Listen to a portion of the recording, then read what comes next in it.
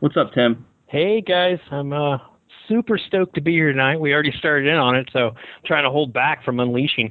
Yeah, the pre-recording, it was some good talk there. We might have to find a way to put that in. Yeah, might have to do it. Edit out the part where I said douchebag. Yeah, okay, I'll do that. But you can't swear. You can swear on the show. So right. So go at it. I swear I'm going to try to do a good job. So Tim, I've been racing since, well, I started in '87, and I never crossed paths with you ever. You raced oval. You've done everything pretty much. 12 scale on road, oval, drag racing. Yeah. Helicopters, boats. Yeah. Maybe it's a generic name. There had to be a lot of other Smiths out there. I seem to run into them. I never see any Smiths anywhere. I know another Tim Smith. So that's it. That's what on Facebook I have 2 or 3 Tim Smiths on there. So I was. So when I told Jason Tim Smith was going to be on the show, he thought it was his buddy Tim Smith. I always try to find those guys and friend them. I want to create an army of everyone with the same name. I'm like, man, the guy from Savannah that races a 1/8 buggy. I'm like, all right, cool. Yeah, because I'm. Jason's like, yeah, I know him. I'm like, oh, cool. Yeah, great. So your background in RC goes over 20 years. Wow, man. 20 years you've been doing this. Yeah, I mean, it's just like everybody else's, though. I'm sure everybody started the same way. Like I was working at McDonnell Douglas, and I was 19 years old, and I was making really good money. I was in the union, and living at home and all that. And I thought, you know what, I'm going to go buy a really awesome RC car, like I always wanted as a kid, but never had the money to do it. So you got a Tamiya Frog? It's exactly what I bought. That's exactly what I bought. I walked in, and it was sitting right on the very top in the most beautiful box I'd ever seen. And I thought, this is perfect. It's even got a guy driving it. I mean, what else do you need? Yeah. Yeah, so I bought Everybody had that car. You know what I loved about that car, too, was it took me, I mean, seriously, it probably took me maybe 2 days to build, at least. Like it took some time, you had to put some parts together and, do some things. And nobody at that time, at least, that I knew of, nobody was racing RC stuff. So you had nobody to even talk to about it. And so I bought it and I raced it all around my yard until I broke it. And then I wandered into, there was a track out here, you might remember, One Stop Raceway. They were in, I don't know, like Los Cerritos or something like that. And I go into the shop and I go up to the counter to get my buggy fixed, and this guy comes to the counter. His name's Mustang. I'm not kidding you. And he looks just like Elvis. He looks exactly like Elvis, as a matter of fact. And, just how these things go. And the guy comes on to me and he's talking about his buggy. And I look over his shoulder, and behind him, there's this huge glass window. And behind that window is this small, banked, paved oval indoors. And I'd never seen anything like that before at all, And I saw it, and I tell him, like, whoa, what the heck is that, man? And he's like, oh, we race out there, on the weekends or whatever, and blah, blah, blah, so you should come back and check it out. So I come back on, like, that Saturday with my Frog, right? and I pay $7, and I enter the novice class, and I get up there with my Frog, and I freaking win. I freaking win the thing, right? That's it. The hook is set. I'm done for the rest of my life now. There it is, and that's the whole story in the nutshell. So that's how like the drug dealer says, the first hit's always free. That was it. Mm-hmm. Right, and then I was gone. That's the Paul Wynn theory. Is if you have a little bit of success when you start in this, you're done. You're hooked for could be forever. Right. And I'd always raced. My dad and I had raced dirt oval cars out at Ascot Raceway. And I raced sprint cars. At 16, I was racing a dirt oval car. By 17, maybe 18, I was racing a sprint car from Makita Power Tools. And then once they closed that down, we started doing drag racing, real drag racing. And so, racing's always kind of been, something we've always done. We've always been kind of competitive like that. So, yeah, you go out and you win your first race with your Tamiya Frog, and boom, it's on like bing bong, baby. And so I went back to Mustang, and I did the smartest thing ever.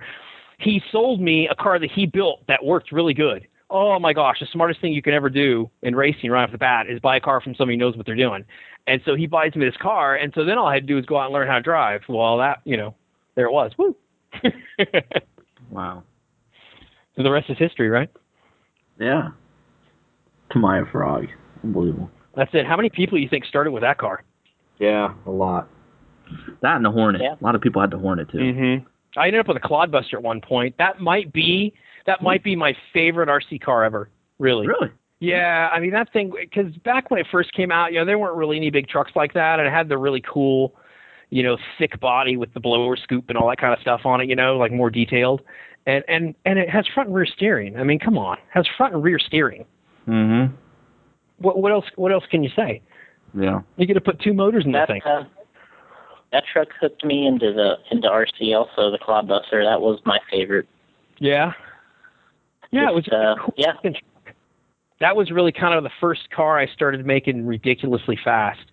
And I made it fast enough that the tires would blow off the rims, and so then I realized, okay, well, I got to do something else.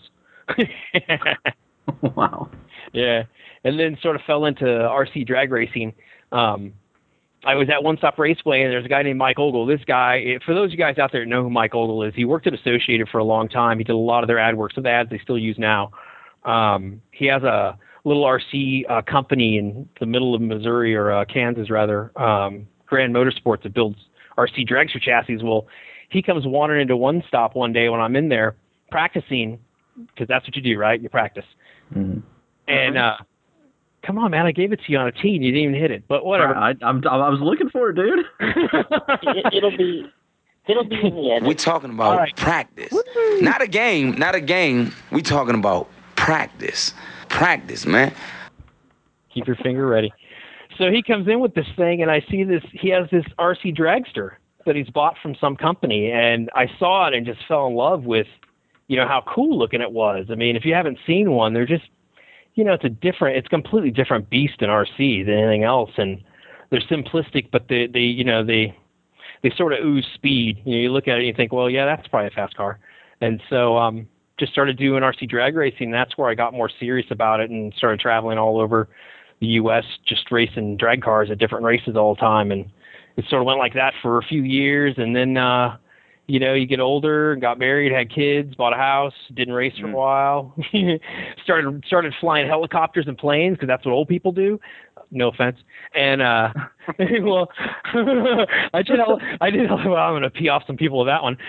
So I did helicopters for a while, and I did them competitively, and they're really crazy to do. To do stunts and stuff. But it was one of those things where to really learn a good stunt, you're gonna wreck a helicopter to do it for the most part, And they're so bad because they don't just crash and hit the ground. They hit the ground and then they keep running and they keep like churning and ripping themselves to shreds until there's just sort of this ball of a motor with shrapnelled carbon fiber everywhere. It's just hideous. So yeah, after a few repairs, I'm like, okay, that's enough of that, and I got rid of those. And then you're going to love this part of the story because we talked about him. I get a call from a guy named Nick Case. Mm-hmm. He calls me up and says, hey, I'm putting on a speed run in North Carolina. This is like, 2006 or something. I'd love, for you to come out there. You did this, I did Insane Speed Run along with Drag Race. I did Insane Speed Run with in like 90 and 91 with Cliff Lett around the Velodrome out here in Encino, or not Encino, it was Dominguez Hills. And so I'd done some speedrun stuff, and I guess Nick had seen that and got all into speedrun racing from seeing those insane speedruns. And so he contacts me out of the blue. I don't really know the guy, and tells me, hey, I'd like you to come to this race. And so I talked to Max Amps and Novak, and they're like, yeah, go, let's go, go fast. So I go back there and I run a 2-cell car. And it runs like 84 miles an hour. That's the new record, in 2-cell. And, that was kind of the next hook. It's sort of like that was the thing that sort of started propelling me into the speed run thing, because from the outside, it seems so simplistic. You just look at it and it's just a car. I mean, it's essentially, put a motor in a car and see how fast you can go. But, there's all these weird things that come up as you're trying to do it. And it seems every single piece on the car has to be rethought and re-engineered, and all the way up to I know probably people don't believe this, but there is a lot of practice in like running one of these cars. It's the kind of thing where I'd run the car from just over a quarter mile away from me, so you're running a car that you can't even really see, at least not for a while, until it's maybe at 80 or 100 miles an hour, and then you kind of pick it up, hopefully. So, yeah, I don't know where that story went, but hey, have it. Yeah. So when you drive in the car, do you drive it from the side or from the front or the back? I drive it from the side. I stand about the cars. Let's say I'm standing, next to a track across me, or a runway, really. The car is to my right, maybe 1,300 feet. And then the timing trap, we have a dual optical timing trap, is about 500 feet to my left. So I sort of run the car. I try to split difference because into braking, I try to have a little control into braking, but the car is good. At that speed, it gets out of your range pretty quickly. So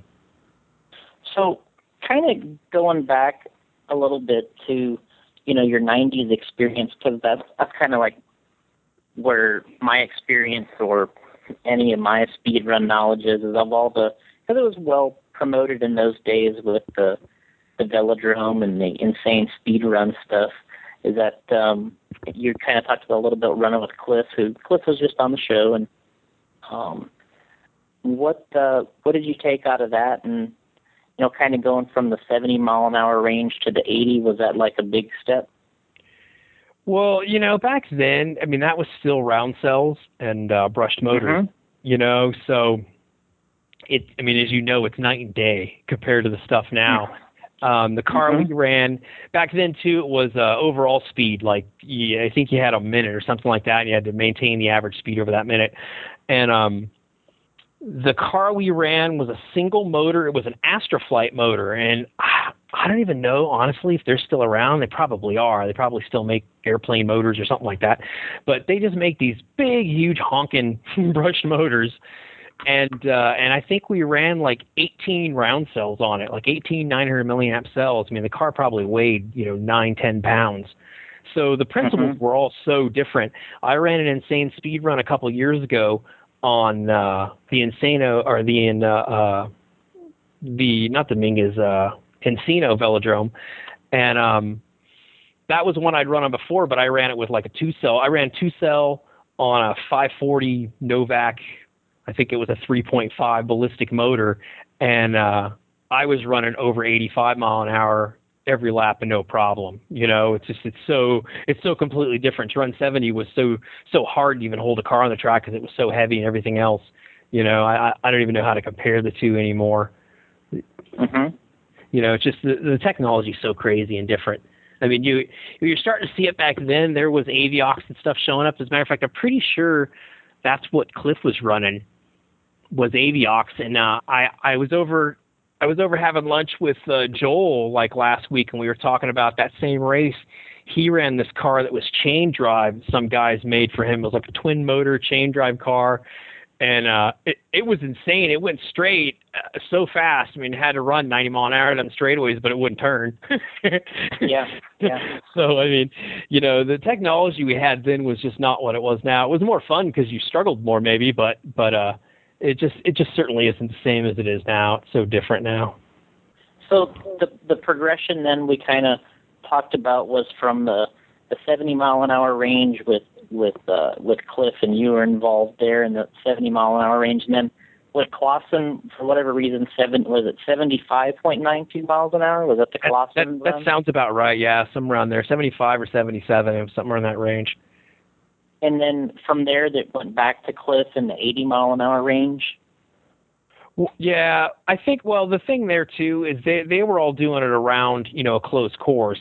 The speed run stuff now, and like the stuff that Car Action was doing a few years back, is all basically on drag strips or runways or something like that. So there's just a massive speed difference in the two. But I'll tell you, once you get a car, I don't care what car it is, once a car gets above about 80 miles an hour or so, there's weird levels in speed, and just below 100 is one of these really strange levels where cars don't want to go faster than that. I've seen car after car after car, all kinds of different cars, on-road cars, drag cars, trucks, you name it, and they get into the 90 mile an hour range and they can't seem to do anything with it. It just it's like a wall for them.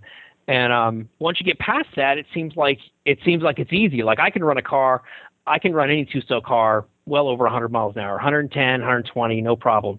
And that's not being boastful. That's just, I've figured out all the little things that get you to that point. And I think that's, just a matter of it is where 70 miles an hour then, 80 mile an hour, 90 mile an hour now is probably those same, I think those are equal barriers, as far as, normal stuff. And, you get into the hundreds and aerodynamics start becoming very, very important. Getting over 100, how you control the car, how you get the car up to speed, it seems so simple, but I mean, I've gone out with guys and they've run their cars and run them, 90 plus mile an hour, and I'll take it and run, 8 or 9 mile an hour faster for the same car just because I understand maybe the dynamics, or sometimes I feel like there's a connection, you guys all know, you all race, you get that connection with your car and you just kind of feel what it needs, you know what it feels like in a corner. I mean, on road, I really got that, especially in carpet. You just really start getting a sense of, you can almost feel the car leaning hard and pushing hard. And it's really no different in accelerating. You're trying to accelerate so smoothly without pushing the car over, because once you break the tires and you start spinning, obviously you're going to, you could crash, but your amp draw shoots up, all kinds of terrible things start happening internally because you're really cranking your system hard. And so, you just have to be really, really confident in how you get a car up to speed. And I guess, and have some connection with that car too, And so, I don't know. I never had that connection with my car. Oh, come on. Sure you did. At some point you did. I mean, at some point, I heard Jack Nicklaus say one time, every amateur at one point hits a shot as good as a professional. And that's true. At some point, at some point you hit it perfect. At some point you feel it. It's there, Well, I guess you can argue, Jason, I did in that P main victory at Megatrack. There you go. See, just when you thought you wouldn't make the P, when you thought you wouldn't make the P, there it was. Yeah. Right there for you. Yeah. You were in the zone.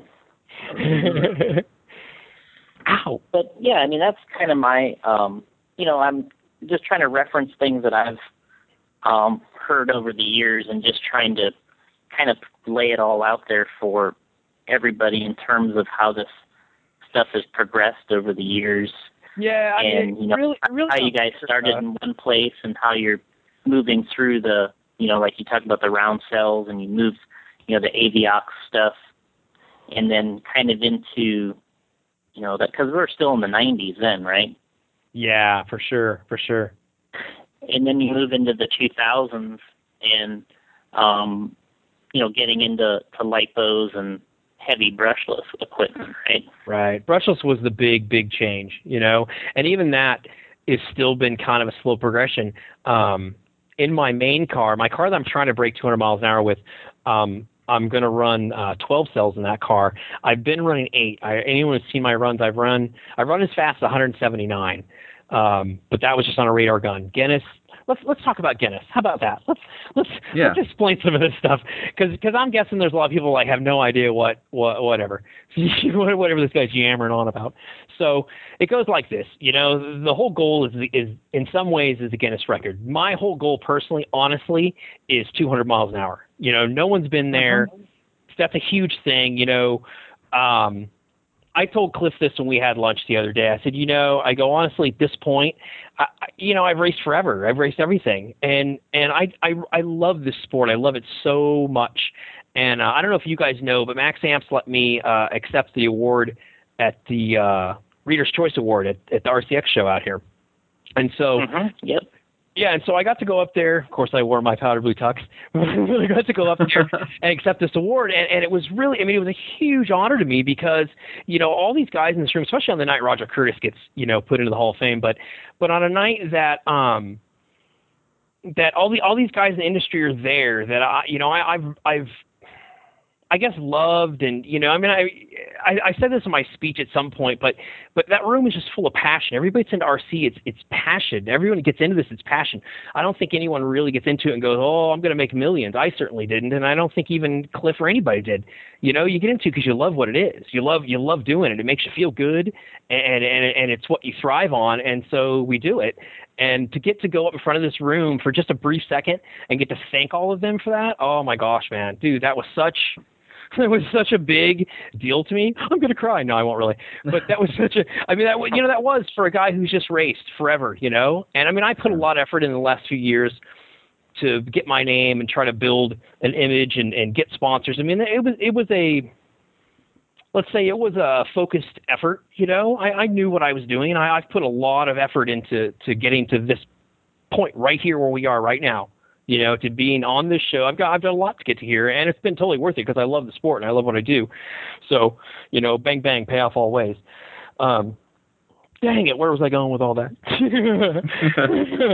So I got to accept the award and all that, and so I told Cliff at lunch, you know, I go, honestly, you know, all along, all I've really wanted in this is I would love to leave RC with some last impression, something that I was here. You know, I loved it. I gave a lot to it, as I'm sure most people. Everyone sits at home and they look in their garage and they look in their car and they look in their bank account and everywhere else and they see RC. You know, you're either all the way or you're not. That's all it is. And yeah, and so I love this. I love this industry. I love the sport, and I really want to leave a mark in it. You know, I respect it that much, and to set down a number like 200 miles an hour to me would obviously be that. You know, in a lot of ways. I mean, that's a drop the mic and walk off stage moment. I mean, that's huge. You know, even if someone does break it, they go 201. It doesn't matter. You know, 200 that's it. You did it. Kenny Bernstein did 3, and that was it. You know, that's how it works, I think. And so, you know, that is really the goal.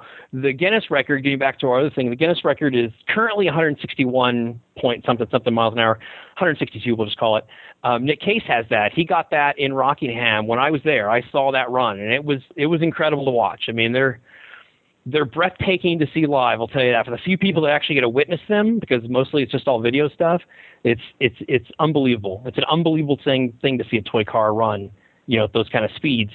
And that's the record now. According to Guinness now, give me a time stamp on that. The Nick Case run. When was that one? I believe it was 2006 or 2008. One of the two.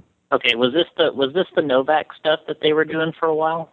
No. I was doing all Novak. That was he's always done new motors. Well, I mean, but they held an event, right? Novak was a Car Action that had like their own speed run event. Yeah, this was actually what was called ISC, an International Speed Challenge event. That okay. Around. That was the group that Nick had founded, and that's why he was trying to get us all out to North Carolina, because he got Rockingham Speedway probably for, you know, next to nothing. And because that's the trick in this thing is find yourself a half mile of flat open ground they'll let you go out there and do stuff on. Good luck to you. Yeah. That's really the trick. I mean, woo-wee, that's a trick. Believe me. I drive 200 miles to our runway in the middle of Bakersfield just to make runs for a couple of hours. You know, it's unbelievable. So anybody out there has a connection with a runway or a big flat piece of land and wants me to set a record there, let me know. I'll come. I'll come tomorrow. I promise. So you're talking about Nick. You're talking about Nick's run in roughly 2006. You said it was 162. Right. You said seeing that live was amazing. That's kind of where we were, right? Yeah. I mean, it was. You know, if I had to sum it up, I mean, you could see videos all over YouTube about it, but if I was to sum it up to stand there live, it was like if you took two pieces of tape and stuck them together and then peeled them apart, that's what it sounded like as the car went by. I mean, I know those sounds now because it was he was running just a Lexan, you know, mold body, and, you know, everything was flopping and moving, and the cars have changed a lot since then. But that car was a single motor, I believe 12 or 13 cells. It weighed about 12 or 13 pounds. It was a Schumacher car. Essentially, it was their whatever, I don't even know their, you know, model car, their 4-wheel drive TC looking car, and it was just stretched out. It was just stretched out to be. I'm guessing he had probably a 23-inch wheelbase, something like that, 23-inch, somewhere in there. Big orange thing. I mean, it was an incredible car to see at that time, and he put that run down. Now, you know, I'm limiting myself right now. So well, let's stop there for a second. I just kind of want to go back a little bit. So that's 2006. When did you, because now we're talking about Maxamps, which is one of your major sponsors. You know, to me, you know, in the battery business, they've obviously went about things a little bit differently than, you know, in sort of the old round battery cell days. You know, they're internet based. selling LiPo batteries. How did you get hooked up with those? You know, I just want to talk about this stuff before you get to, you know, your latest runs. How you got hooked up with Max Amps and how that all kind of happened with the LiPos. You know, that's interesting. I guess, you know, I believe it was just, you know, it was through knowing people always. You know, that's always how the road ends up. And I think it was Mike Ogle who knew them and just said, hey, you know, you should talk to them, because I was just coming back to racing at the time. This is after my several-year layoff in the middle, and I was coming back to racing, and I contacted him, of course, right off the bat to get a new car and, you know, see all about this LiPo brushless thing I had been hearing about, but really hadn't really dove into yet. And he told me we should talk to Austin at Max Amps, because they're you know, they got LiPo batteries. They're like one of the newest groups and all this kind of stuff. And so I just basically gave him a call, and just, you know, it never hurts to call somebody up, you know, and I just gave him a call and said, hey, this is what I'm doing, and this is what I used to do, and I want to go try this out. And he sent me some packs, and they put me on some kind of deal, I think at the time, you know, some percentage deal like everybody gets. And, you know, it just sort of bloomed from there. I mean, I've developed a really good relationship with those guys. It's very personal, I'd say, you know. I guess that's how a lot of these things go too, you know. They're really great. Austin's a great guy. They're a great company. But, you know, I mean, I'm going to get a little bit of a rant real quick. Just let me jump my soapbox and I'll jump right back off. Because, you know, I see it all the time. I see you people in the forums. I see you out there. I totally look and I see all of you. And I know your names, and sometimes I even write them down. But I see this then and then all the time about how crappy Max Amps batteries are, you know, for every which reason. And I mean, I'll be honest with you, even when I'm still paying for my batteries and all that kind of stuff, it still astonished me, because I've never had these problems that some people talk about, or maybe they talk about somebody else had the problem and all that. And, you know, I mean, if you want a battery that's more than 3 weeks old, I mean, I don't know. I wouldn't go into all that. I wouldn't go into how awesome I think they are, because I really do think they're awesome. You can go on the website and check that out yourself. But, you know, I've had, without giving away a name, I've had a leading guy at a leading battery manufacturer here in the U.S. hand me his 2-cell pack out of his personal car, so I have to believe it was a good battery. I wouldn't think he'd be running garbage. And I've run it in my car, and it's slower. That's all I'm going to say. I mean, people tell me, oh, no, they're not fast. And I tell people, well, then come out and go faster than me. Come out and go faster than 120 miles an hour on 2-cell. Come out and do it. I mean, I don't mean that like puffing out my chest, but my gosh, I get so tired of seeing people, because I know it's, you know, it's always, you know, there's the 1% in forums that kind of hate everything no matter what, or only post because they hate or whatever. I really shit out of forums, I know, but I'm a junkie from the throwback, so I can't stop it. But oh my gosh, it drives me insane, because I mean, you know, unless you run them, I mean, I run them. I'd like to think that everything I run, as a matter of fact, but especially my batteries, I run harder than probably most anybody else. I mean, I think we can all probably agree I probably put them through a harder thrashing than most normal people put them through. And the pack I set the record at 120 on 2-cells, I still have now. I still run it in my Sun Slash. I've still gone out. Actually, that same pack ran in a 4-wheel drive TC car on 2-cell, around 110, which is faster than the current record. I mean, and the battery's probably 6 years old. I mean, I don't know what else to say. I mean, I don't know what to say about that, but you know, that I just wanted to get my piece out, because I can't post that everywhere, and that would just take way too much time. So there we go. Yeah. So thank you for allowing me to get that out there. I'm assuming everybody in the forums listens to this show. So there you go. I believe I've taken care of my job now. Thank you. Don't worry, forum guys. I'll edit all this out. Oh no! I'm kidding. They're welcome to. You know, I always tell people I come from that age. You know, back in the day where, you know, especially in drag racing, people come up to me and you know, oh, your car, you get all special. You know, it used to be that way. I mean, you guys all know that. Back in the day, it used to be that way. You were a team guy. Woo, you had everything better than everybody else. Yeah. Or at least you believe that. I'll tell you a fact right now. I'm a team guy for Novak. They pay me. I get taken care of really well there. I use all refurbished stuff. So in your face with your factory guide stuff, because I use all refurbished, and it is no difference. I mean, you just don't get anything better. It would be insane for a company to give somebody that races for them better than what you buy, because then you're going to go out and go terribly with their stuff, and you go, whoa, your stuff sucks, you know? Oh my gosh. Look, now you got me going now. All right, I'm back off the soapbox. All right, let's go back on. Sorry, Jason. No, you're good. No, it's all good. But the Max Amps thing, you know, those guys are awesome. I mean, you know, we've definitely done some learning over the years. I mean, I could tear up some packs. I could blow packs apart in a second and a half in drag racing. For you guys that don't do RC drag racing, an average, like a Top Fuel, what they call Top Fuel, that's a 3-cell RC dragster, runs 132 feet in a dead stop at 1.3 seconds at just over about 103, 105 mile an hour. So insane speed in such a tiny little way. So you come from that, and speedrun racing seems easy. And it's kind of funny little story. When I went to North Carolina the first time, I went there thinking, oh man, the speedrun thing's going to be simple. I mean, I go out and I can go 80 miles an hour on 2-cell and 132 feet. They're giving me a whole drag strip. Are you kidding me? I'm going to go 1,000,000 miles an hour. This is a no-brainer, man. Slam dunk. I ran in a Cadillac. It came tooling like I thought I knew everything. Woo! And then I went out and put a car down, and it got up to about, you know, I don't know, 50, 60 mile an hour, whatever. And two things happened. One, it turned completely around like it was on glass, just spun around at 70 miles an hour until it smashed into the wall. And I thought, whoa, this might be harder than what I first thought it was going to be. And yeah, there it went. So enjoy, kids. Enjoy. Someone asked on one of your things I saw on there, how many speed controls has he burned up? Like jokingly, and I thought a lot about that question after that, because I mean, dude, when I was running 2-cell, and even like I have a 1-cell car that'll run 86 miles an hour, 186 on 3.4 volts, baby, or 3.7, yeah. That car, between those two cars alone, I'll bet I melted 20 speed controls.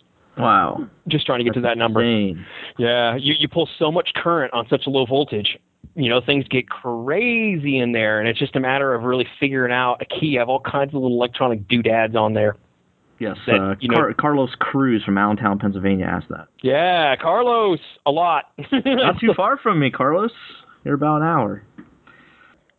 Fried speed controls left and right.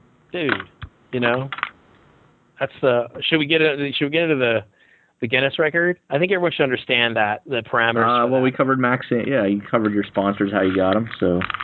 Yeah, Max Amps are awesome. I really can't say enough. I mean, you could cut all you want, but dude, those guys are so rad. I mean, Novak's always been awesome. I've been great friends with Charlie, and actually when Charlie left Novak, he had a little short time where he moved away and he wasn't really working with him anymore. I actually left and was at Tekin for a tiny little bit of time, running their stuff. And with Tekin was actually where I discovered the real secret in making the 2-cell car go so fast, go from 101 to 120, was running their stuff.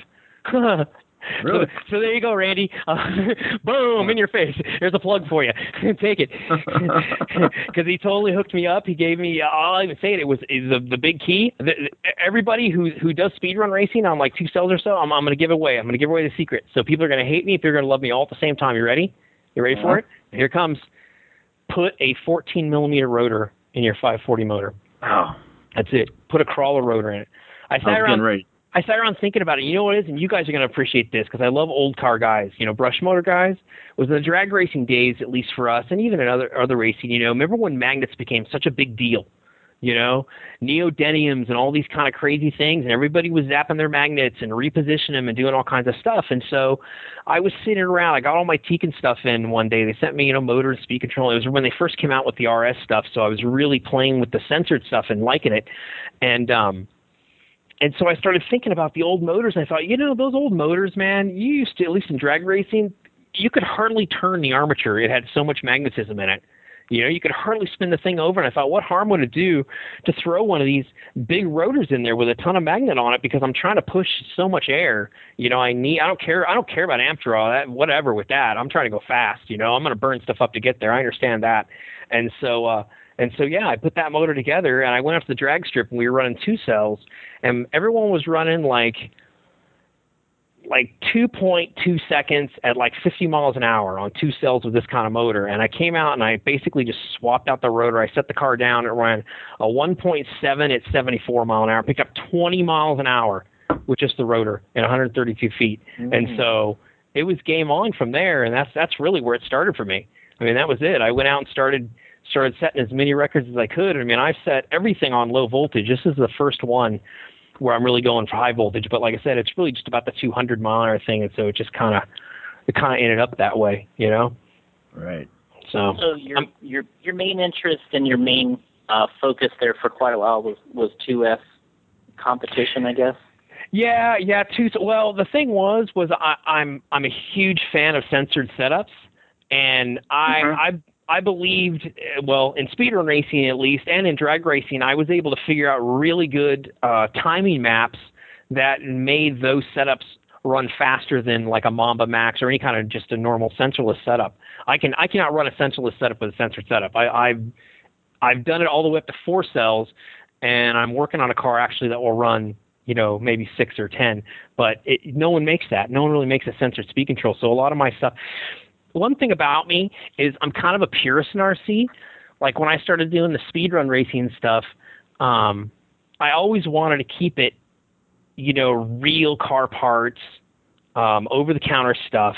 You know, the Tuso car that went 120, those were 100% over the counter. Every part, the car, the wheels, the motors, the rotor, the speed control, I mean, the gears, everything. There was nothing in that car you couldn't buy over the counter. And that was a big deal to me because I wanted to go out because that was the competition of it. I mean, going fast is cool, but if I know I'm going fast with the same thing everybody else has, then I've really won the game. You know, now I've gone faster. You know, if you're using stuff that, you know, you're getting built by hand and no one has, well, you know, you're kind of in a league by your own at that point. I mean, these are still kind of toy cars on some level. And so that was kind of it. And then when I started, you know, trying to go, oh my gosh, well, we should back up. I'm going to give you a quick little story. I was production manager. I'm an electronics engineer. Like that should surprise anybody. And, and I rode a motorcycle to work, 120 miles every day. Motorcycle guy my whole life. I raced motorcycle when I was a young kid and all that. Well, like 3 years ago in 2010, I was riding home and a person jumped carpool across the double yellow and I slammed into the side of her truck at 55. I hit the side of her truck. I flew across 2 lanes, got hit by another car, and woke up and basically in the emergency room, and they told me, you know, well, you're going to lose your leg from your left leg from the knee down. I'm like, what? What the heck, you know? And it was kind of surreal. It was kind of like watching on TV where you're a little, I guess I was just so loaded up on morphine that you're sort of distanced from it, you know? And so I didn't lose my leg. 2-hour surgery turned into 8. 1 8-hour surgery turned into 4 more. I have 3 steel plates and 38 screws in my leg now that'll be there forever. But I walk. I walk without a cane. I can. 1 year after it happened, or I'm sorry, 2 years after it happened, I ran a mile, and so that was it. They told me it wouldn't happen. They told me I would they told me I wouldn't walk. Then they told me I wouldn't walk without a cane. Blah blah blah blah. F you. I walk today, and so you can all take it. But during that time, I didn't walk for 8 months. I sat in a wheelchair for 8 months, and that was an incredible time. It was only a few years ago, and during that time, I learned HTML. I told my wife, I go, you know what, I'm into racing, but I want to do it. That's where the whole thing came. I want to do this different level. I want to get real sponsors. I want to really build this into something, you know. I'm going to get as much out of this because I love it and I think it's great. And so, so I built a website and I started putting together this plan of, you know, of how to promote what I do. And I thought right off the bat, well, I want to go out and I want to go 200 miles an hour. I mean, I've got 120 and people see the video and it's fast, but unless you realize the effort it takes to go 120 in 2 cells, it's nothing like seeing a car go 160 or 170 or 180. You know, it's breathtaking no matter what. And so I knew right off the bat, all right, then I need to just go all the way. And as we talked about early, and I'll sprinkle on it, you know, Nick Case and I have a stormy past. We were good friends, and we sort of ended up not being good friends. And so, yeah, there's a little, what do you call it? I don't want to say enemy, but, you know, there's a little I would like to do it before him. There's absolutely that. Yeah, exactly. Thank you. Yeah, I would like to take his record, and I would like to go 200 for him. I know it's the same. He and I are on the same page. And it's kind of sad that we don't get along because he's the only other person I can really talk about any of these things with. He's the only guy who knows, the pitfalls that you go through trying to do this. I mean, it's constant failure. That's all it is. I mean, it'll happen one day. I know it will, but right now it's just in the failure phase, and that's how it works until you fix everything once or twice. And so I decided to go after this record, and then some things changed. I went out and I made that run that was 167, and I had a lot of interest from some outside, I'll just say some overseas companies to go 100% with them. Shirts, socks, underwear, hat, you name it, right? And they were offering a pretty nice package, we'll say, at least on paper, And I had this idea that I really, more than the speedrun thing, I wanted to move into maybe doing other stuff, maybe like doing other types of records, sort of, making this my place. RC doesn't have this. And when Cliff and I had lunch, I threw this idea at him. I don't even know what happened. I haven't heard from him since, so he probably thinks I'm totally insane. But I go, RC doesn't have this, and I don't know that RC's ever had this. But, I want to be the guy. I'm going to go out there, and I want to do all these things. I want to go 200 miles an hour with an RC car. I want to jump an RC car 200 feet. I've already run an RC car across a lake and then off of a jump and then back onto the lake and onto the land again. I have 2 Guinness records set up to go do right now, where there's a record for longest distance in 24 hours by a team of drivers or whatever. You drive a car around for 24 hours. And I don't remember what the mileage is, but it's not very far. And I know I can do it I can probably break the record by maybe almost 1,000 miles.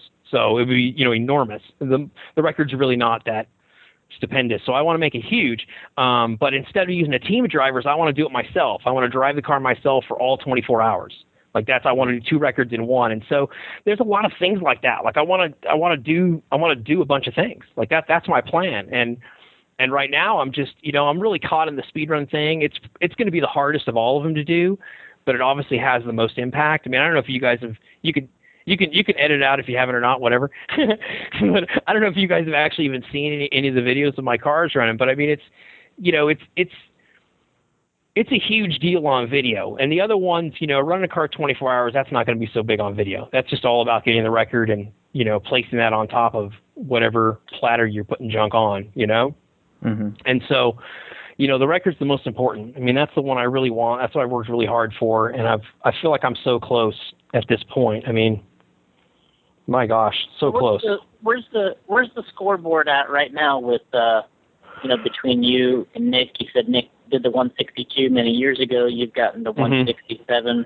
Mm-hmm. Where are we sitting at the moment? And, I've gone as fast as this race to 200, I guess, is where we're at, right? Right, absolutely. I mean, that really is it, because when Nick was with Associated, he was with them for a short while. They got together and built a shaft drive car. Now I've seen a video. Now this gets into the Guinness rule, and let me clip on the Guinness rule really quick. Is that in order to break this record, you have to have dual optical timing set, which is 2 optical timing traps to record the times. You have to have clear video from the time the car starts moving till the time the car obviously stops moving. They don't want any funny business in there. And the car cannot leave its wheels at any point during those 2 points. I mean, in other words, it can't fly. Right. And that's where the problem comes in, it seems. Now, Nick with Associated, they ran several runs in the mid-170s. I believe 177 was their fastest run. But on that run, the car actually blew over in the timing traps, blew straight up in the air and over. And all the other runs, it blew over or crashed. And so none of those runs could be submitted. Guinness won't take any of them. I ran 179. The car also ran off the end of the runway and crashed. And that run was on a radar gun and a GPS, not on an optical timing system. Then I ran the 167, which the video is floating around of. That one also, as you could see in the end of the video, crashed, left the track and crashed.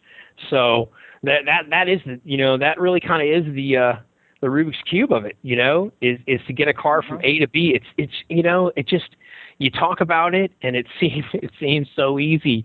I mean, that should seem like almost the last problem you have. But when you have a toy car, and I like to use that term because they are at some level. I mean, maybe mine's not now at this level, But you have a car moving, upwards of 160, 170, 180 miles an hour, and then you have to try to stop it. And it just, there's not a lot of weight. My car ready to run is only about 6.5 pounds, and that's nothing. And we went out I guess 3 or 4 weeks ago, Car Action came out, and I've been trying to use a parachute to get it to stop. Now, the problem with the braking thing, I guess I should hit on that, is the problem with the braking is nobody makes a car speed control that will take 12 cells. Biola. Right. So you're stuck with an airplane or a helicopter or a boat or, one that does all the three, basically. And they don't usually have brakes because, well, they never really have to stop. So, braking is a real difficulty in this. I understand nobody's running cars on 12 cells right now for the most part, so it's not really a market that anyone wants to concentrate on. And, it is what it is. I've reworked my speed controls, and I've gotten some braking out of them, but I'm also running a parachute system. And, I'm hoping that will keep it all together, but it's still an adjustment. You go out and run the parachute, and it pulls too hard. It wants to lift the car off the ground a little bit, and and that'll lift it right off the ground and bang it into the ground, and that's, that disqualifies you. So to kind of for a Guinness record to be accepted, you have to leave the start and go through the traps, and the car cannot leave the ground or crash. But can you crash after you go through the traps? No, and that's the funny thing. The record now, that car actually crashed after it went through. It went through the traps, and then went all the way to the left side and smashed into the K-rail and broke into pieces. And at the time, there was really no Guinness record for it, I believe. And so they took it. Okay, well, we're going to establish a record. And they took it and they established a record.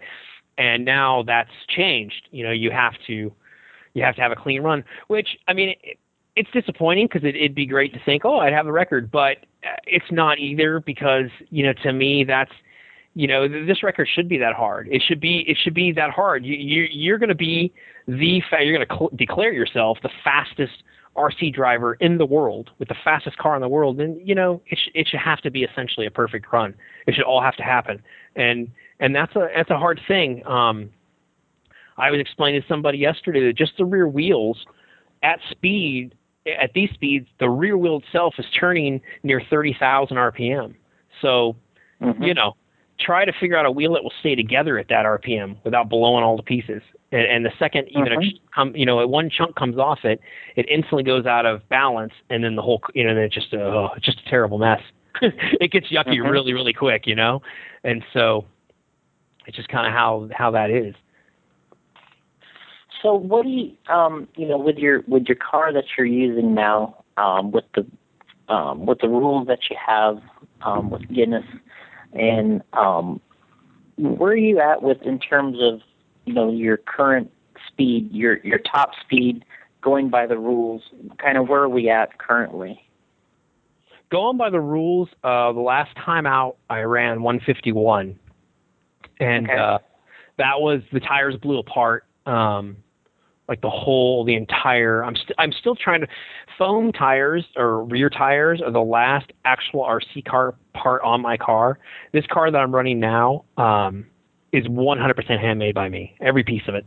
I made the mold, made the body, made the carbon fiber body, made under trays, made the chassis sides, made the wings front and back, made the front wheels because the front wheels would just blow apart all the time.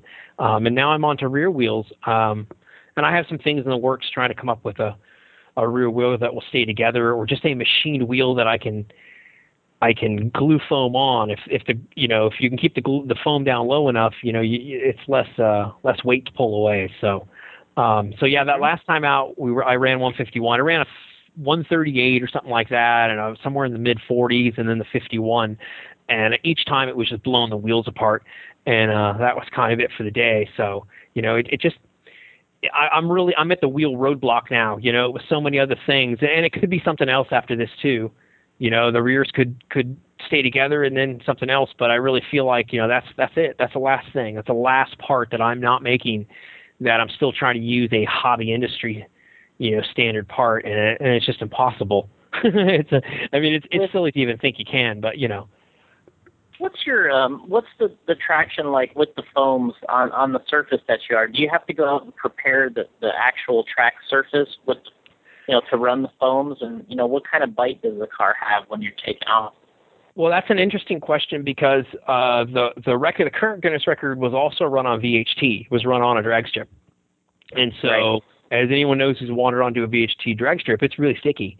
And a 12 or 13 pound car will push right down into it real nice and stick really nice. And Nick was using, I believe at the time, he was using a vulcanized rubber, like a hockey puck, a vulcanized rubber wheel. And it made tremendous traction. The car, I mean, I think a lot of the sound we heard of it going by was with the tires actually, peeling off of the surface itself. I've run, when I ran the 167, that was on sugar water.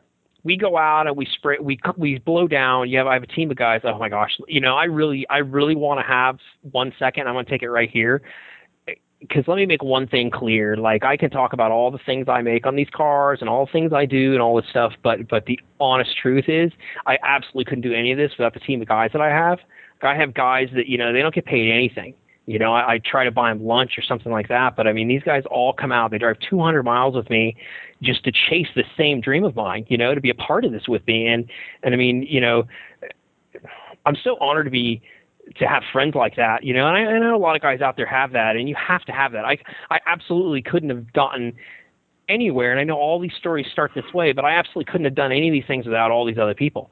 I mean, RC Bits, he does all my photography, and Tito, he like, I have a main guy who takes care of getting the whole track clean for me. I mean, this guy goes out with a leaf blower and blows down a half mile of runway. Who does that for you? Who goes out and does that for you and comes back smiling like it's all ready to go, dude?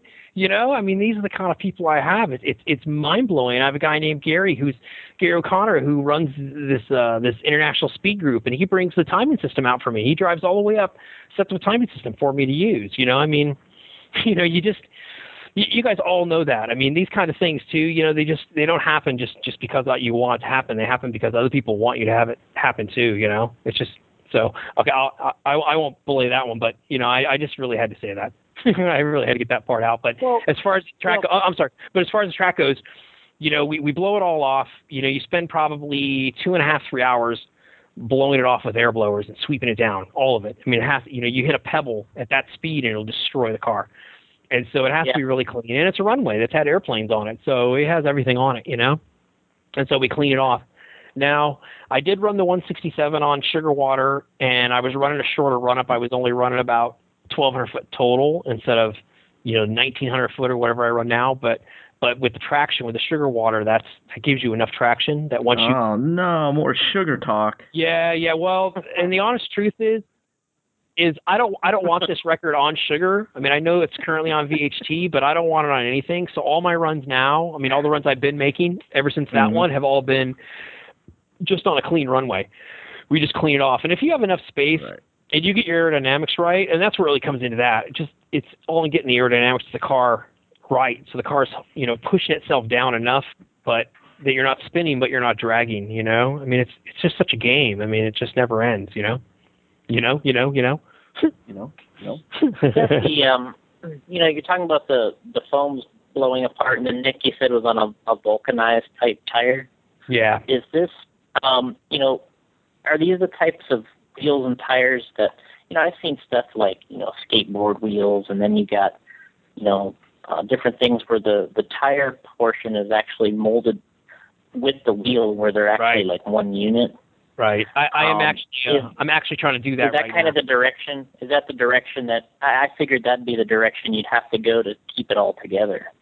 It seems that way, and that's another group of people after my last run. Some great guys popped up and said, hey, we have some ideas for you to make essentially some kind of a infused polymer is the word they used. And it sounded really cool and important, so I'm going to use it too.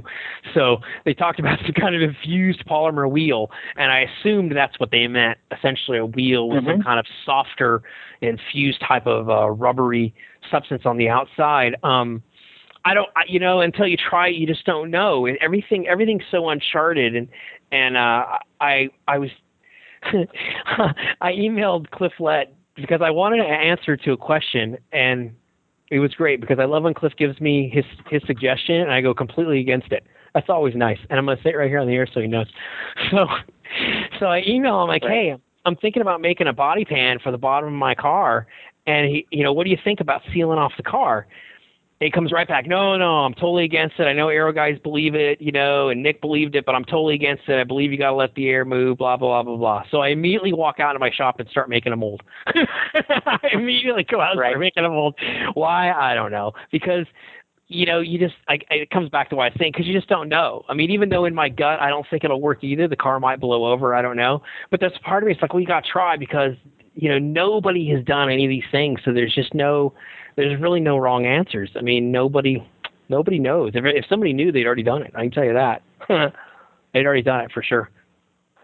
So kind of rolling down the road a little bit for, do you anticipate maybe a head-to-head with you and Nick ever, at an event or something where everybody feels like they kind of got their program together and they're ready to kind of battle it off at one particular event? I've been approached, we'll say, with that idea in mind, for kind of a video thing of Nick and I sit down and for those of you don't, I mean, I think I already brushed on it. Nick and I aren't the best of buddies anymore, and it's all good. I mean, I respect him. He's been going fast a long time. The things he did a few years ago were incredible. I mean, when he ran 61 in 06 or 08, whatever it was, I mean, you couldn't even get people over 100. I mean, it's still kind of hard to get over 100, although Trexas claims they can. But yeah, I mean, that's a hard number to get past, and this guy's going 160, So, I mean, it was mind-blowing. And, he in some ways, how other people have paved ways, he's paved ways. And I'm just trying to do the same thing. I believe my theory on going really fast is more solid than his. So yeah, I mean, I would totally welcome a challenge like that, absolutely. And so they presented that to me. Would you guys want to sit down and debate what you think is right and not right and whatever else, and then go out and have that. And I would be down with it. All meanness aside and everything, I think it's a tremendous way to promote speedrun racing, to let people see it. I mean, it's the kind of thing that once you do it, and you guys all know, I mean, everybody has an RC car. How many of you, the first thing you do when you got it was you went out in the middle of your street and you drove it all the way to the end of your block and you drove it by you as fast as you could, just see how fast it would go. I mean, that's what RC is all about. How fast will this thing go? And speedrun racing is a lot that way. If you're only running 1 and 2 cell cars like that, 80, 100 miles an hour car, you could find good streets, around to race on and roads. And, a lot of people can get into it. It's surprising to me how many people, I know I'm so sidetracking, but it's surprising to me how many people have gotten into speedrun racing in the last few years. I see a huge number of people on YouTube and stuff. It seems like, that's a gathering point. They can all come on there and they can put their videos and everybody can kind of watch. And man, there's some guys, that are super fast. There's some guys that are super fast all over. They don't really have a track because they have to do it on a street somewhere, but I've seen videos and, we're trying to, Car Action hit me up about putting together, another one of their speed runs out here in California. And I would love to do it. And if that happened, then I would think that Nick and I would have that proverbial showdown because, I mean, I, of course, would run at it and he would be here and he would want to run. We would all want to take advantage of a place that we could run on.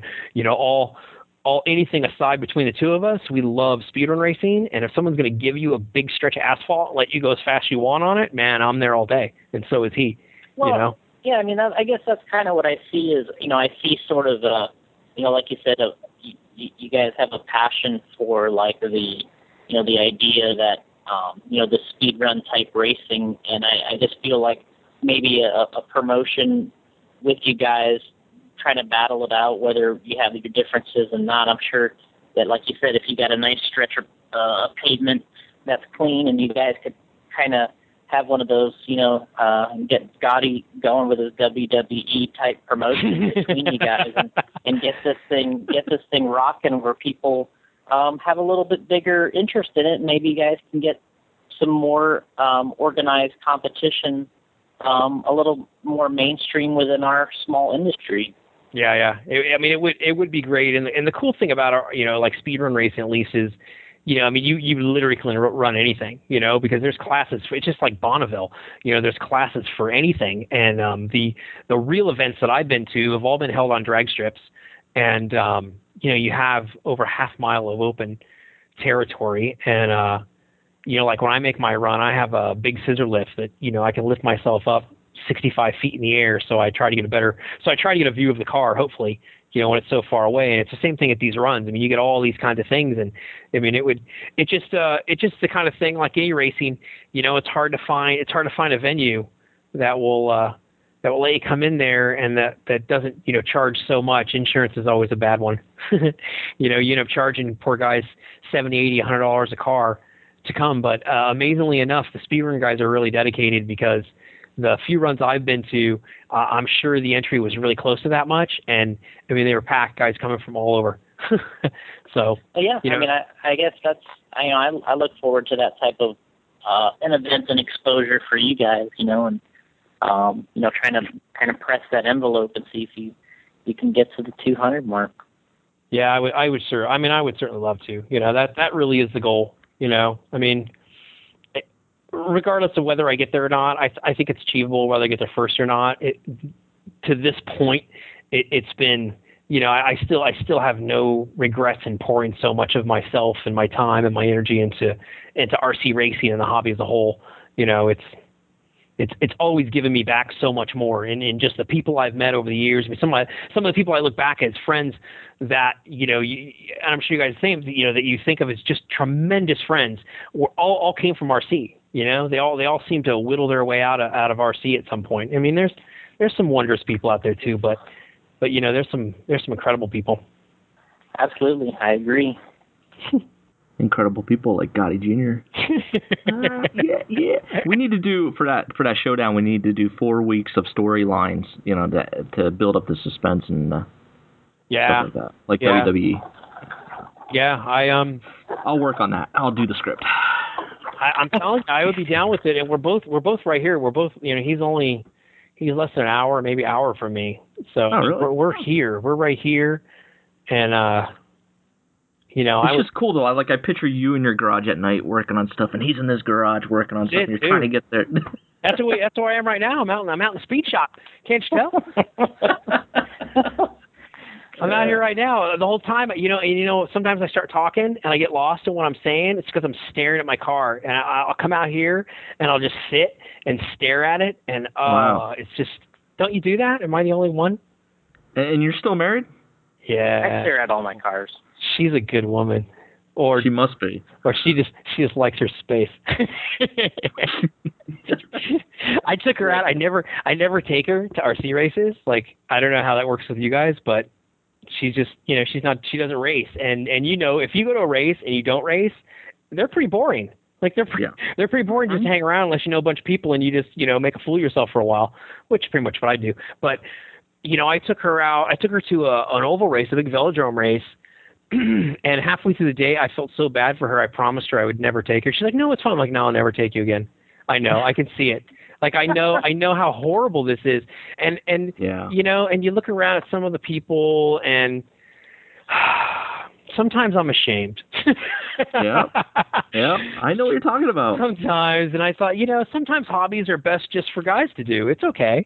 It's okay if just me and my buddies go and do it, because I like it and I have a great time and I don't think about any of those things. But I don't. Yeah. You're absolutely right. It's RC, and it's great too, because she came with me to RCX this year, and she came with me to the awards dinner, and which let me talk about the awards dinner, okay? For anyone who knows or don't know, Charlie from Novak. How do you say his last name? I've known him forever, and I can't say his last name right, so I won't even try.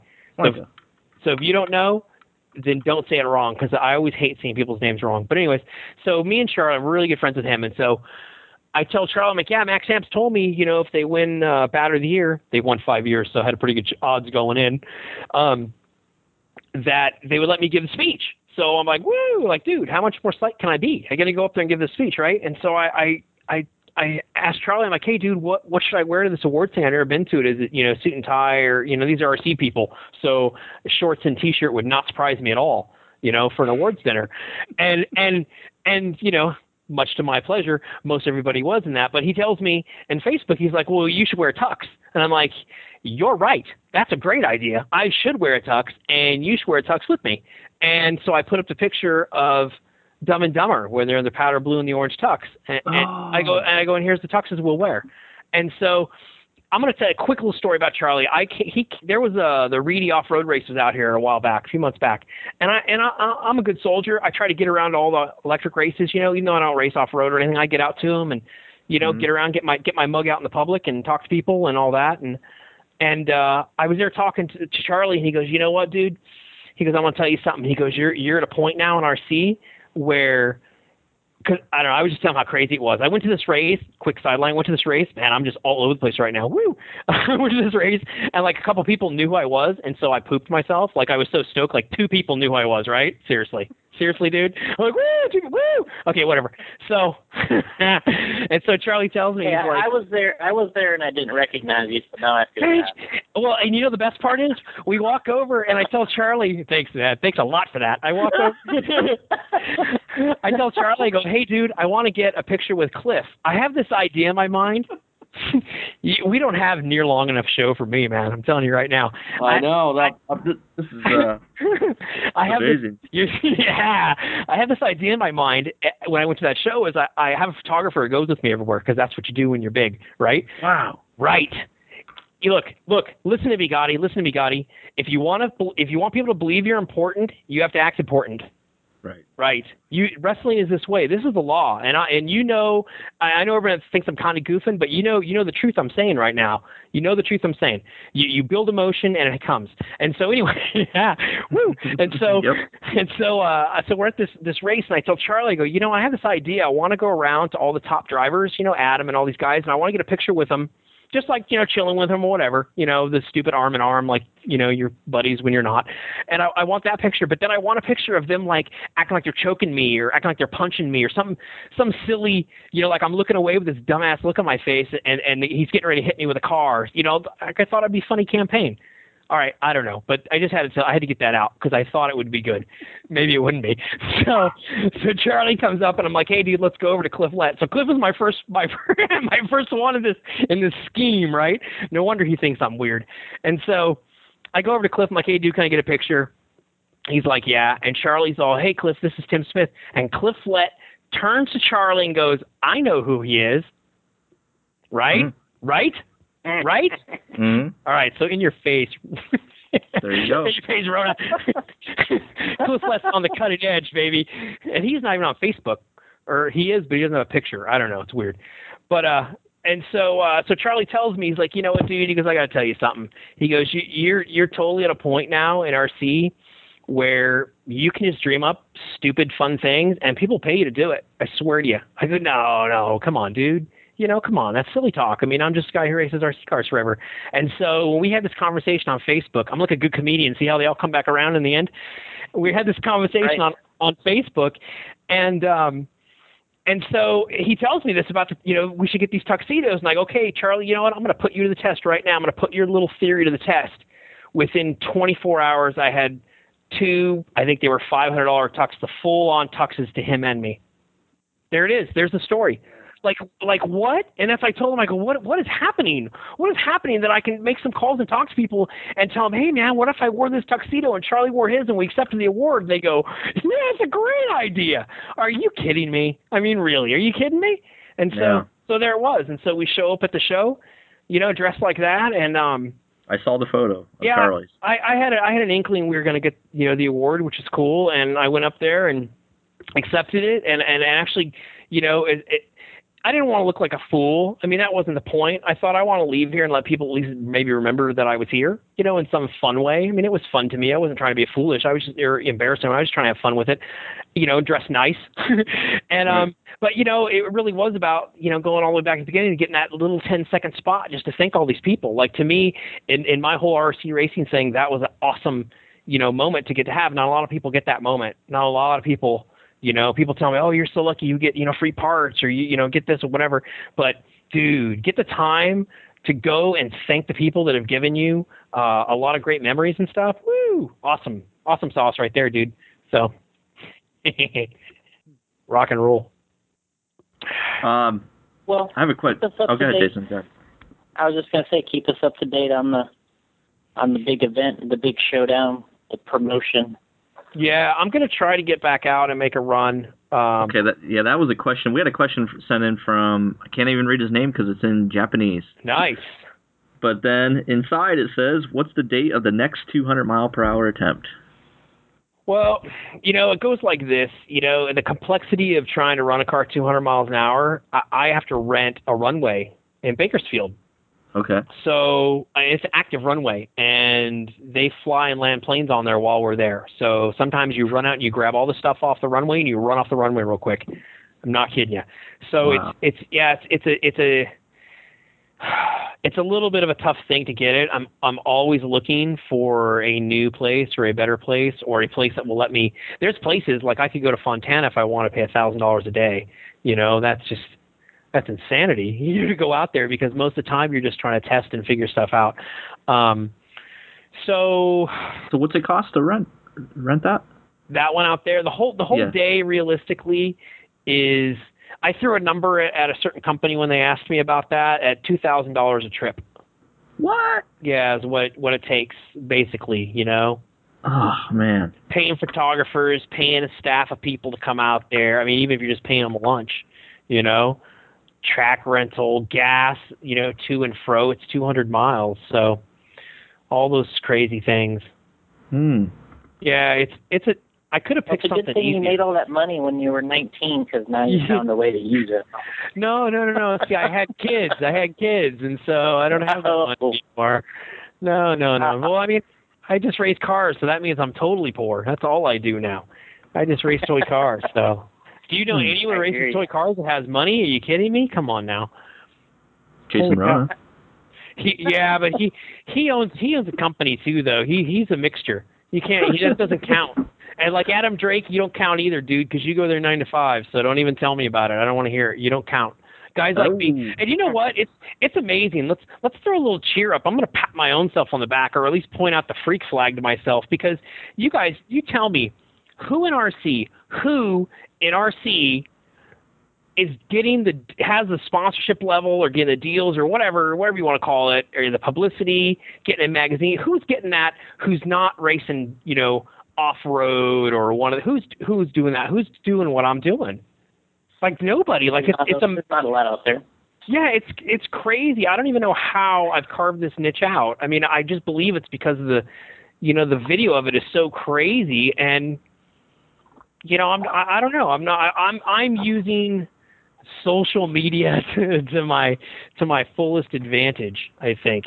And then on top of that, I'm gonna go really fast and freak people out. So, I'd say the biggest probably one of the things that I see is what Masami does now since he's retired from RC is he does a lot of I'd consider like tricks and stunts. And he does a lot of promotional events for Yokomo now that he's not a competitive racer. And, it reminds me a little bit of that where I noticed he does TV shows in Japan where he jumps his four-wheel buggy through a basketball hoop. And that's exactly what I'm saying. And, like I'm putting together a series called, they're probably going to be called the Max Amps Minutes per sponsorship, where basically it's these little minute clips that are going to be on the RC show. Did I say it right? God, right. Such a knucklehead sometimes. These little 1-minute clips where basically I just, give a tip or a secret to going fast or somewhere along those lines. Like I've been looking to try and do that stuff. I've been thinking about, I'm putting together like a little promotional thing where I'll go to races. I'll go for Max Amps and for Novak and anyone else who wants to get on board and essentially set up a booth like I would have at RCX or something like that. Like I work the RCX shows and do those kind of shows. So I'm, I understand all that. And I've done that when I was in, in the real world in electronics. I've done trade shows. So I'm pretty clear on the whole deal. And so I've been kind of putting together a little package where I would go and do that, go and show all my sponsors and kind of, it gets them at every race, even if they're not racing at that race. You know what I mean? So I'm just trying to look at different things like that, just different types of promotion that I don't think anyone's doing in RC. I went out and got got companies outside of RC. You know, I got energy drink companies that sponsor me, things like that. Like I wanted to bring in non-main or mainstream companies, non-RC companies. You know, something different. I don't know what all that means. Yeah, really. Promotion. Yeah, I mean, I don't know. It's just you know what it is. Sometimes I was a gaming junkie during the time when I wasn't RC racing. I was really into gaming. I did a lot of online gaming. All right. Yeah. Hey, are we just falling in love with each other? Is that what's happening right now? You guys are separated. You guys are separated at birth, I think. Really? You know what though? It goes along those lines. When you're this kind of person, you tend to get into like everything I did. Like I was a really good golfer. I caddied for a professional golfer for 2.5 years. I was on the road. That's all I did. That's a whole nother night. Let's have that night. That'll be a fun night. Woo! And so everything I've done, you know, helicopter, I mean, RC in general, gaming, even though it was a team gaming, I did Counter-Strike for all you geeks out there. Yeah, Counter-Strike. Okay. And, I did, I did that, for several years. And all those things, when you're these kind of people, I think in RC even, it goes that way. A lot of the top guys, you're kind of introverted. You're Asperger's kind of guy, you know? You're that style of dude. So, yeah, so I did gaming for a while, and I don't know. I don't even know what I was going to say about gaming, but that's what I did. Do you do consoles now, or just was it PC back then? It was all PC back then, yeah. Any consoles now? No, my kids have Xbox and all that, and my son actually was playing like Counter-Strike and Condition Zero, or not Condition, Call of Duty, and I tried to play it with a gaming thing. Oh, forget it, man. Give me a mouse and a keyboard. Yeah, I can't do it. So I guess I won't see you on the Sony PS4 when it comes out. I mean, you don't know. I don't know. I watch him play, and I want to play so bad. I was super good, dude. I was super. Just get the Sony PlayStation 4 in November, and then we'll game online. Yeah. And we'll get Rona's going to get one too. Yeah. No. No. What? But I would definitely like to hear the update. Okay, cool. Oh my gosh. Megan Brown from RC Life asked, "What is the one thing you would like to? Sorry. What is the one thing you would like to see changed in RC?" Whoa! What was the one thing I'd like to see changed in RC? Yeah. Dang. But it's only one.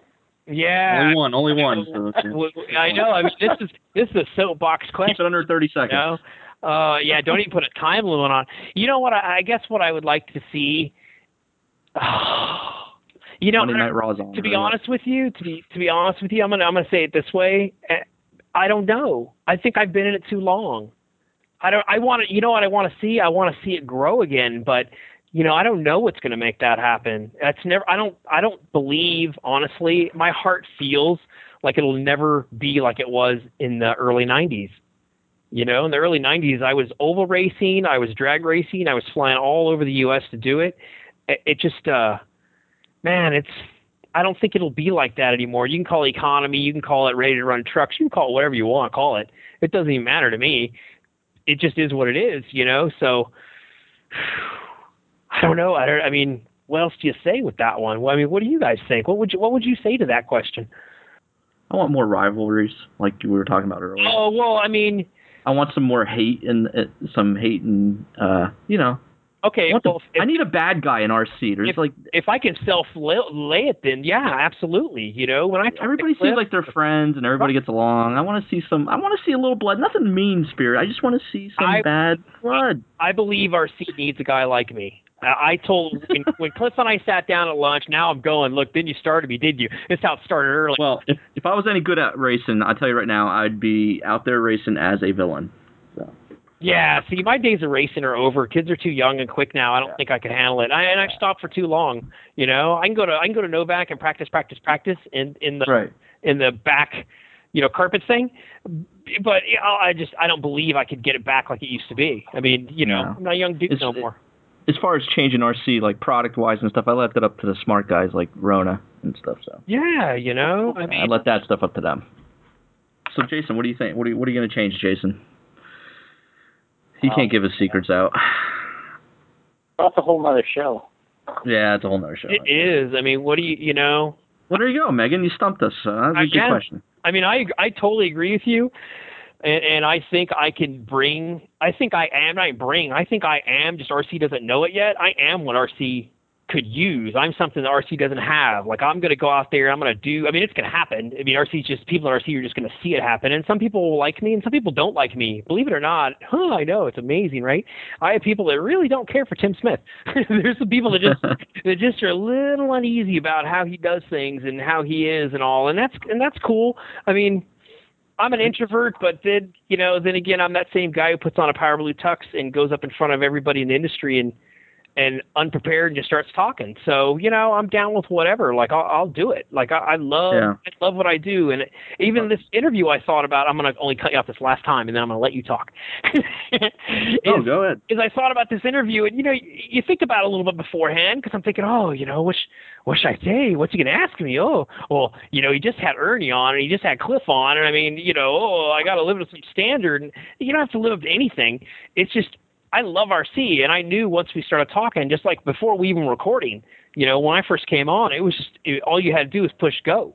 Like I bleed RC, and so I always have. I've been doing it more than 20 years, dude. I'm 45 years old. Take that, people. Take a bite of that and chew on it for a while. I've been doing this forever, man, forever and ever. And I'm gonna go off this year. I'm gonna do a bunch of crazy stuff, and people are gonna like it. People may not like it. It doesn't. I mean, in some ways, it doesn't matter. It's just the Guinness record. That record's all for me. I mean, people go, "Oh yeah, you got the record, 200 miles an hour." That's for RC. Like, that's for RC. The Guinness record, I'll hang it in. It'll be a nice plaque. I'll hang it on the wall, and I'll look at it every once in a while and think that's really cool. At one moment, I was the guy. There was nobody faster. But 200, that's for RC, man. That's like my gift. I want to give that to the industry. Here you go. I love you. You've given me so much.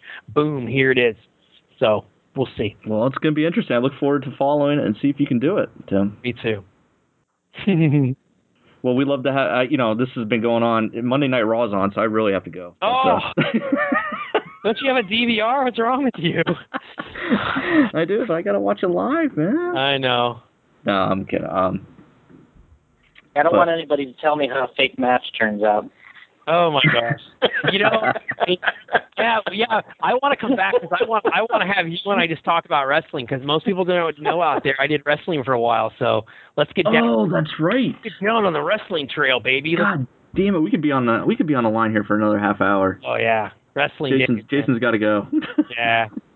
I can let you guys go while I go to In-N-Out Burger out here. Oh, is that where you're going? Wait, where are you at? Do you have In-N-Out? He's still in Cali. I'm up north now. I'm in Chico. Oh, okay. Yeah, I've done the whole swing. I started in San Diego. I went to Orange County. Now I'm up in Chico. Man, I should come up there. I'm not doing anything. I'm just hanging out. Yeah, man. There you go. Speed run outside the hotel. There you go. I'll do it anywhere, man. I don't care. I'll do it anywhere. Where are you going to eat right now, Jason? I don't know if Tim's got anything though for my 10L with my 12 cells and my Reedy 12 double from 1993. I doubt it. I'll have to see. He might not have anything. So. I still have the car that we ran. We ran at the Velodrome, the big 18 cell car. So I'll run that against you. Wow. I'm sure the cells are a little rusty, but hey, man, they'll hold some voltage. Well, cool. Can you touch on that wrestling in under 30 seconds, or no? I could touch all over it. Where do you want me to grab it at? No, I don't want to go too far into it, but I mean, like, what did you I got really into wrestling, and I mean, really quick. I got real, like everybody, every kid. I got really into wrestling. Hulk Hogan days, I was hooked. Andre the Giant, all the greats. Was hooked, and then it just carried over into Raw, all the way up until Benoit went nuts and killed everybody. Right. And I started doing some side writing for a couple of online RC magazines. Just doing Monday night reviews. Like if anybody goes into my Facebook and goes deep into my notes, you'll see a bunch of Monday night reviews and stuff in there, and write-ups from old races in Florida and all kinds of crazy stuff. So there's all that in there. So I started doing that, and then I ended up. I live out here in Wildemar, which is Temecula, which is like 4.5 minutes from AKA and Joel and Mark and Gil and everybody. I'm like in the hub, baby. And so down here, there's a group called West Coast Wrestling Company that puts on, local events or, wrestling. He trains wrestlers and all that. So I went down to one of his shows just to do a write-up of it, just to do a review because it's, it's a couple nickels in my pocket. And so I wrote up the show and just sort of became friends with this guy. His name's Adam Ginsberg. You can find him on my friends too. Go for it. Okay. And I hooked up with him. And we just became, really good friends. And so I just started hanging out down there when he was training. One thing leads to another. I mean, how else can I say it? That's how it goes. It started with we were at Camp Pendleton doing a show out here, the Marine base out here, and they threw somebody out in the audience to me, and so I back chopped him 3 times and threw him back in, and that's where it started. Wow. That was the first thing, and I thought, oh, this is awesome. What was your wrestling name? The Intimidator. Intimidator. Right. Come on. Come on. He dressed in Dale Earnhardt memorabilia. Yeah. I actually came out as a hillbilly, as like a redneck, with an Intimidator hat on. You're exactly right. Is there any video of that? I might have some. Let me poke around and see. I'm sure I have pictures of me all gigged up. Like I told you before I did the show, I will not blade on the first night in. Yeah, I have to break your heart. They actually cut themselves with razor blades. That's not really from punches usually. So What? Just God I know. damn it. I know. Okay. I'm sorry. All right. But from an insider, I'm just telling you that's how it works. So yeah, I'm gonna have to put my Kevin Nash bumper on the beginning of the show now. I love it. I'm too broken up now to do anything. Maybe I could do some manager stuff and get tossed around, but I'm too old and beat up. But I still love it. I don't watch it as much as I used to, but once wrestling's inside of you, that's a hard one. Yeah, no doubt. I love it. I ran into Kevin Nash about a month ago, and I had him record a bumper for the show. I saw that. I have some pictures with me and Goldberg. He's out here all the time. Awesome. Cool. All right. Well, we can go all night, man. But I really appreciate being on the show. Oh, man, I appreciate it. Thank you. Yeah, and we'll have to have you on again, especially if you go out there and break that damn record. Yeah, so that's my goal now. To get back on the show, I got to break a record. Yeah, that's the only way to get back on. Dang it. Maybe I'll just crash really, really excitingly. That's acceptable as well. Okay, yeah. Cool. That's fair enough.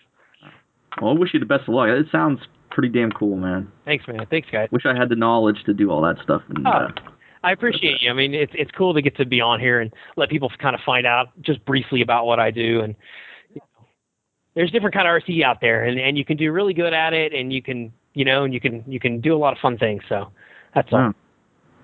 Whatever. Well, check them out on Facebook. It's Tim Smith. There's only 9 million of them. Tim Smith Racing. Yeah, Tim Smith Racing on Facebook. Like, I'll just type it in. Oh no, wait. Which one? Yeah. Yeah, cool. absolutely. Yeah. Thanks, man. I'm excited about your route there, and keep us up to date. I like seeing the updates on Facebook, and your stuff looks great. Thanks, guys, man. I really appreciate it. All right, Tim. Thanks a lot. All right, man. Thank you. Thank you, everybody out there, too, man, for the support. Like, seriously. I know it's kind of lame to say in a way, but, dude, thanks for so much. So many people support me. Like, even when I do bad, they come on there and cheer me up, and that's right. It always works that way. You always fail before you succeed about 10 times. Real quick, give your shout-outs quick to your sponsors. My shout-outs, obviously my team, RC Mitts Photography, Tito, Gary O'Connor, Nick Steele, obviously Max Amps, man. I mean, seriously, they're the best batters in the world. Why you keep, goofing yourself and trying to buy junk from somebody else? Novak Motors.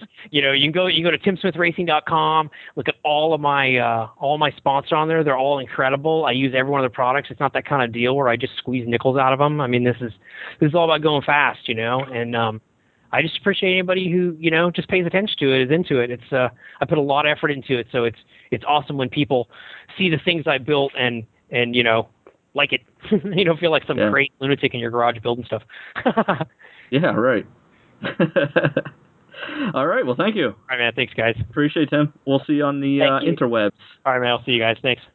All right, buddy. Bye-bye.